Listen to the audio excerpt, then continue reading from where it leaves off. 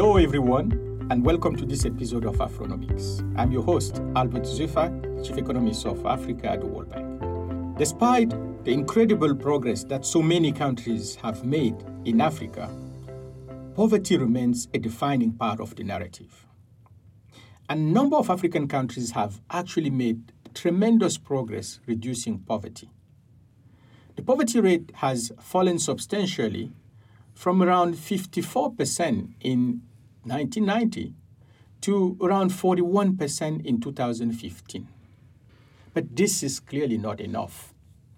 And what we find in the new report on accelerating poverty reduction in Africa is that 82% of the poor in Africa live from subsistence agriculture.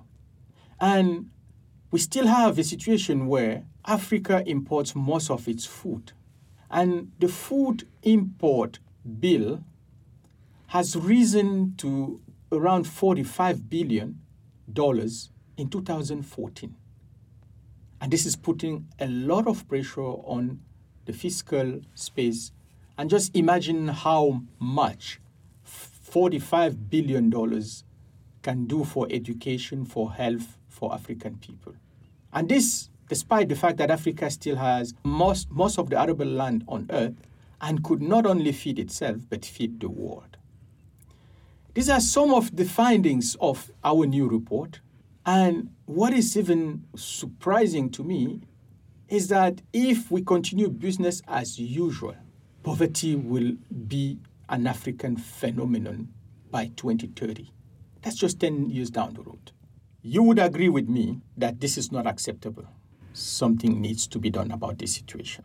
I'm here today with two of my colleagues, Kathleen Beagle and Luke Christiansen, the main author of our new regional study that we just published on accelerating poverty reduction in Africa. Kathleen is currently a lead economist in the gender group, and Luke is a lead economist in the social protection and jobs group, both here at the World Bank. Welcome, Luke. Thank you. Welcome, Kathleen. Thank you, Albert. All my pleasure having you on Afronomics. Let's jump right in. Poverty, especially extreme poverty, is defined as living under $1.9 per day. What does that look like concretely? This actually means that people have barely enough to eat and nothing else to spend on anything else. So this is why it's called extreme poverty, and it has been defined as such. It has been deliberately put as low as it could be. People have enough calories to just get by, but that's about it. So basically, extreme poverty means you barely can eat and nothing is left to send your kids to school or to get some medical attention if you fall sick. Is that correct? That's more or less correct. I mean, what it means is people have just enough food to get to a minimum calorie threshold and a small amount of resources to buy what we call non-food items, non-food essentials. But they don't have money left over to make important investments in their children, to, as you said, to go to the doctor when they're sick, to invest in their income activities. So this is a very low threshold. And in fact, many countries in Africa and in other parts of the world certainly use much higher thresholds for their own national approaches to poverty. So I think what's important to keep in mind is with 41% of people living below this very low line, this is a signal that poverty is, in fact, quite extreme and deep in the region and should be, as you said, a cause for great concern and great action. And what is concerning even more is that the rest of the world, especially areas in Asia that used to be home to the largest number of poor, have been making a lot of progress reducing poverty and extreme poverty, if we're not careful. If we continue business as usual, will only be in Africa. How do we get out of this situation? So the fact that basically other countries have made progress is also good. And we basically in this report review what can be learned from the experiences of these other countries for the African context. Of course, it needs to be adjusted to the African context, but nonetheless, there are some important pointers which we can learn from other countries. One important one, what we observe is that progress against poverty reduction often comes along with a more rapid decline of the demographic growth, a more rapid decline of fertility. Basically, what we've observed is that child mortality has come down. It's still at high levels, but it has come down. And the decline in fertility, the number of children per woman, has not declined as fast. And as a result, population has been growing, and this has been growing quite fast still, at 2.6 per year on average in Africa. And as a result, that puts a big burden on the whole economy to sort of make progress. But I'd like to add, so this is a lesson drawn on both from other countries and within countries in the region, countries outside the region and countries in the region. But it's important to emphasize, I think, a couple of aspects to what Luc has just described on the demographic patterns. And the first is that addressing high fertility is not. It's not about bringing fertility down, but rather making reproductive health services improved for women and for men and for families, empowering women, giving people income opportunity choices that, from all the evidence we have, lead them to have smaller families and they can invest more in each child. The second observation that I wanted to feature is in countries with high fertility in the region, the poorest families and the poorest households have very high levels of fertility. And all the evidence we have suggests that it's part of the poverty trap for these families. And again, access to services, access to income opportunities is part of that trap. Exactly. That's clearly linked to our strategy in the Africa region, where we believe empowering women is actually one of the keys to poverty reduction. And empowering women is all about providing access to labor market to women, providing them with skills. It's about providing them with all the opportunities to access not only productive assets but also health and all the benefit of education, the benefits that come with education. So it's clearly in line with what we have been doing in the Africa region and working in some countries. So that gender dimension of poverty is actually one of the things that comes out from the report. Look, how can we tackle that gender gap? I think you point already to a number of areas in which it can be done.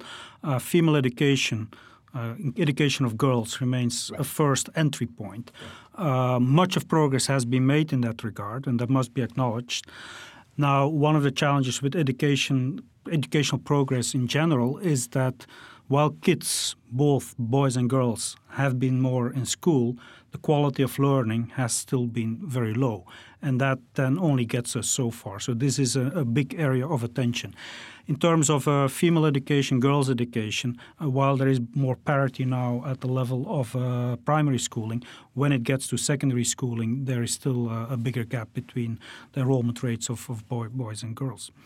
Secondly, there's access to land, access to assets, access to credit, and again, there a number of initiatives can be taken to improve women's access to basically productive assets, to things they can use to earn more money. So that's a second part. A third part is, I think, more broadly the social norms, and that's sort of a much deeper and a much bigger challenge.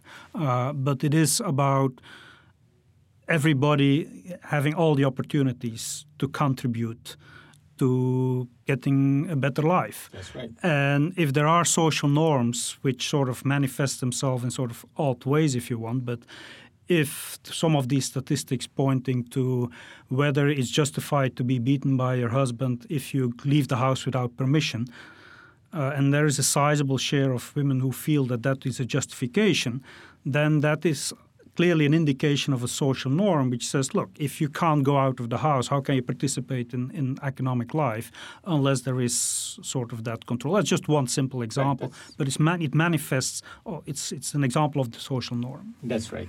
No, it's extremely important at country level, at community level, that those social norms are identified and removed to allow women to live up to their full potential. And one of the most important findings here is that there is a gap in productivity, a gap in income between men and women that clearly do not help in addressing poverty. You know, I'm glad you raised that, because I want to, you know, I like what Luke said about female education. The challenge, and this is not only for Africa, it's in other regions also, is while, again, there's a lot of parity reached in many countries, definitely at the primary level and often at the secondary. Where we see a gap is translating those investments in education into income opportunities for individuals, and particularly for women. So it's not enough to send kids to school and bring the girls to school. We have to think about what are their opportunities to access credit, to own assets.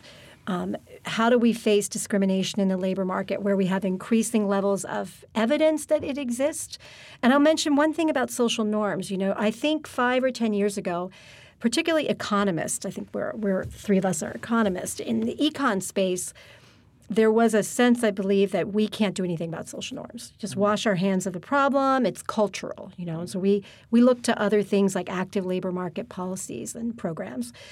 But we have a growing body of evidence that we can shift social norms through certain types of interventions and programs. And they have been changing across the world, actually. And they're changing. I mean, even, Luke, you know, the statistic on the percent of women who find it acceptable for a husband to beat his wife under certain conditions, we've seen that declining in Africa. Africa is not a static continent, and it's a set of countries that have a lot of diversity and are changing. But can we change it faster? That's our challenge. Can we move it faster? Now, another area where we need to move things faster is agricultural productivity. Mm-hmm. As we mentioned earlier in this conversation, 82% of our poor people living in extreme poverty in Africa actually live in rural areas and live from subsistence agriculture. What can be done, Luke? What is this report telling us about what should be done to improve the condition of people living from agriculture? How do we boost productivity in agriculture to raise those income and lift millions of people out of extreme poverty in Africa? I'm glad you bring this up, and to be provocative, I would even argue that it hasn't been properly tried. Okay. Even today, we're basically, if you just look at the share of government spending which goes to agriculture and rural investments, it's around a little bit more than 3%. It was up a little bit, close to 4%, just after the World Food Price crisis in 2008. But that's still well below what Asian countries have been doing when they were at the level of development that African countries are today. So even at the time, 20, 30 years ago, Asian governments were spending much more on agriculture and rural development than African countries are today, as a share of their government revenues, meaning as a share of their capacity. But let me push back a little bit there, Luke. We have this publication which shows that it's not just about the level of spending, but also the efficiency of spending.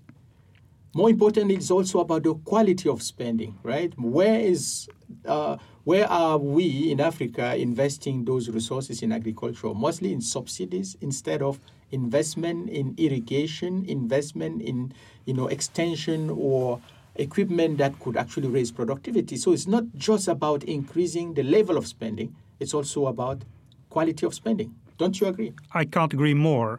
And indeed, when there was even that small increase from 3 to 4%, most of that went to subsidizing single inputs.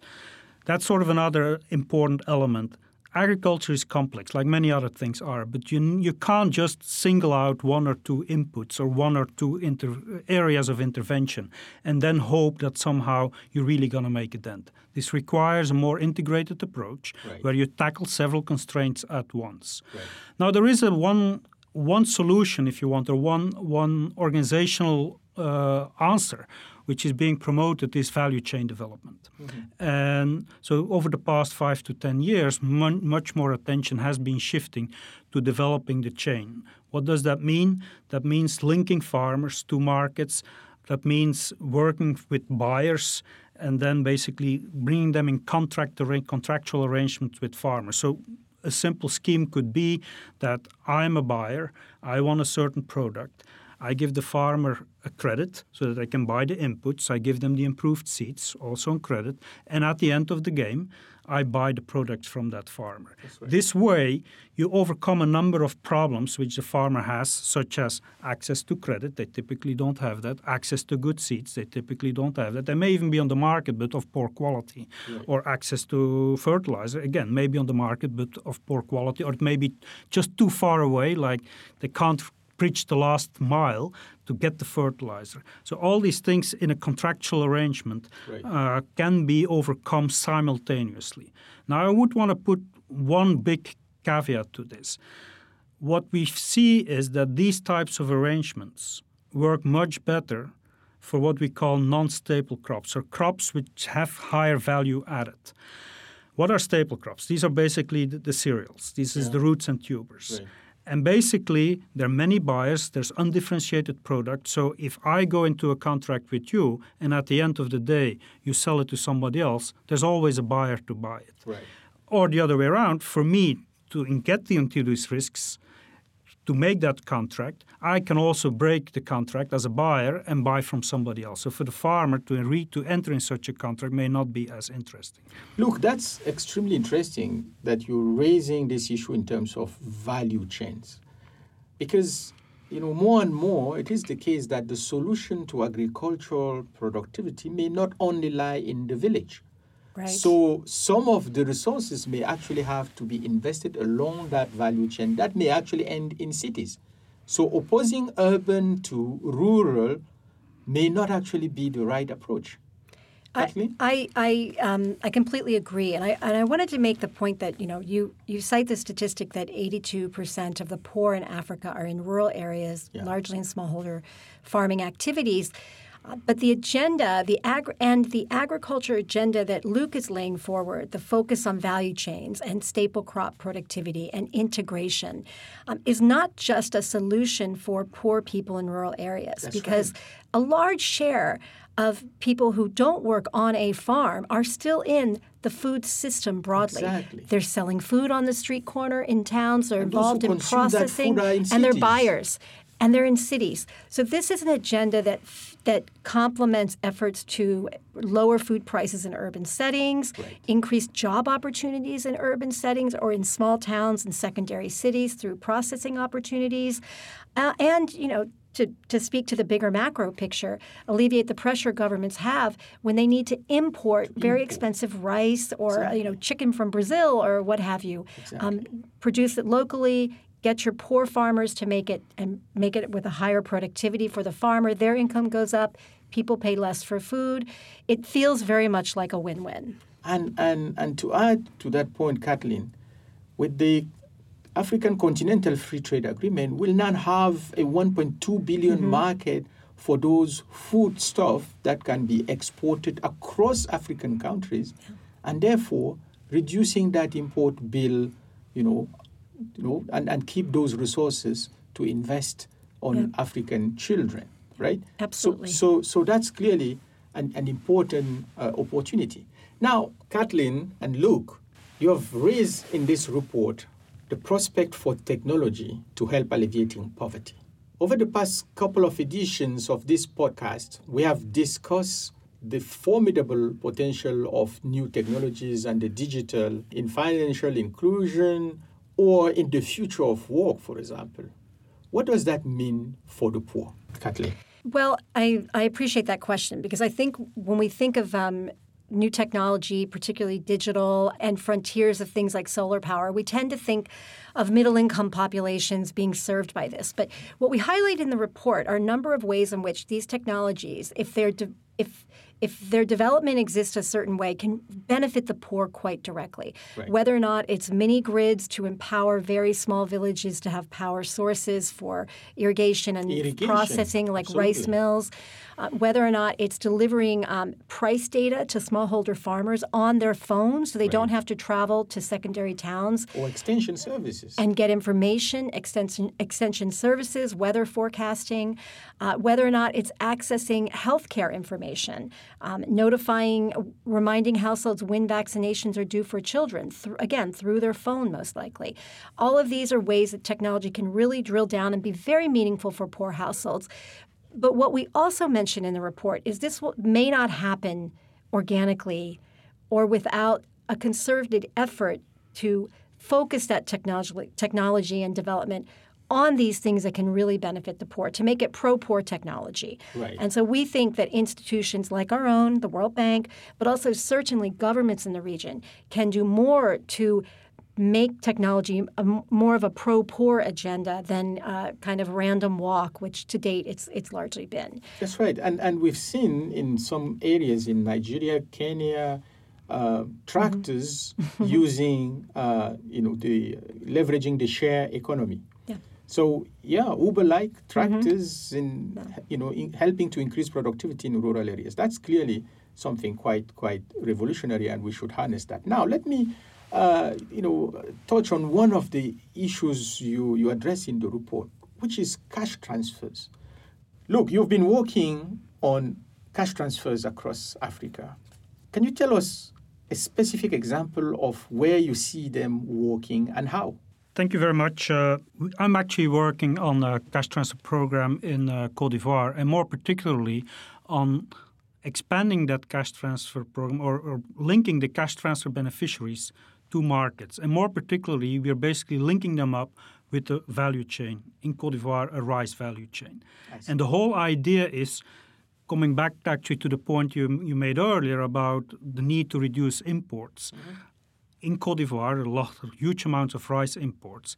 At the same time, we have a cash transfer program. How can we help cash transfer beneficiaries to earn more money themselves by linking them up to this big opportunity of producing rice for the domestic market? Thanks. And sort of through that value chain development, we try to do that. And we are actually examining whether cash transfer beneficiaries, when we support them with value chain development, whether that has a bigger effect, whether it works better than if we don't give cash but only do value chain development. Excellent. Now, can I just ask you to say a few words on another very important aspect in the report that you discuss, which is climate change and the shocks that do impact the poor disproportionately. Very quickly, what can we say? I'm glad you bring this up. I think at the core of the report is about raising the incomes of the poor as directly as possible. Right. It's not about big grand schemes and then hoping somehow that things will, as they say, trickle down. So right. The focus is on try to intervene where the poor are, what they do, and work with that to raise their incomes as directly as possible. A fundamental part of that is that many of these activities are very risky. Right. Meaning, you mean income activities? Income activities are very risky. If you're in agriculture, everybody who has done any agriculture knows that's a very risky business. It may rain, it may not rain. And even if it rains, the insects may come, they may eat everything. And then when you bring the product produced to the market, the price may collapse. So these are all kinds of risks. You may fall sick in the meantime. So you are constantly dealing with all these risks. So helping people to cope, to better manage these risks, help poor people to better manage these risks is an integral part of any strategy which tries to build assets to get them better access to markets, etc. The safety nets are one instrument of doing that. Right. So, Kathleen, one last word as to what our government should do to protect the poor people from all these climate and conflict-related shocks. Wow. Wait, do I get one word or just 10 minutes now? Just a few words. Wow. I mean, it's a really big question. I think the focus we take on the report is a lot of our response to climate shocks is what we say ex post. So after the event occurs, what can we go in to do to fix the problem? But we need, and I think by and large there's agreement, we need to shift to an ex ante approach. What can we do ahead of time to be prepared for a shock and lessen the impact when it actually happens? It's a cheaper way. Now, this is a challenge because no one wants to pay for something that hasn't happened yet, and it's much easier for all of us to pay after it happens, but it's much more costly. So we talk about a number of avenues on what you can do ahead of time to be prepared for shocks. So some examples may include drought-resistant varieties, irrigation. And when you talk about acting ex ante, this is not just people who may not want to do it, but it's the same also governments who don't want to act ex ante. Excellent. With this, I would really like to thank you, Kathleen and Luke, for this wonderful discussion. Please read this report. Just a reminder to our listener, you can find this and other recent publications at worldbank.org/AFRCE. And for more, you can follow me on Twitter at Albert Zeufack to share your views, questions, and ideas. Until the next time, and thank you for listening.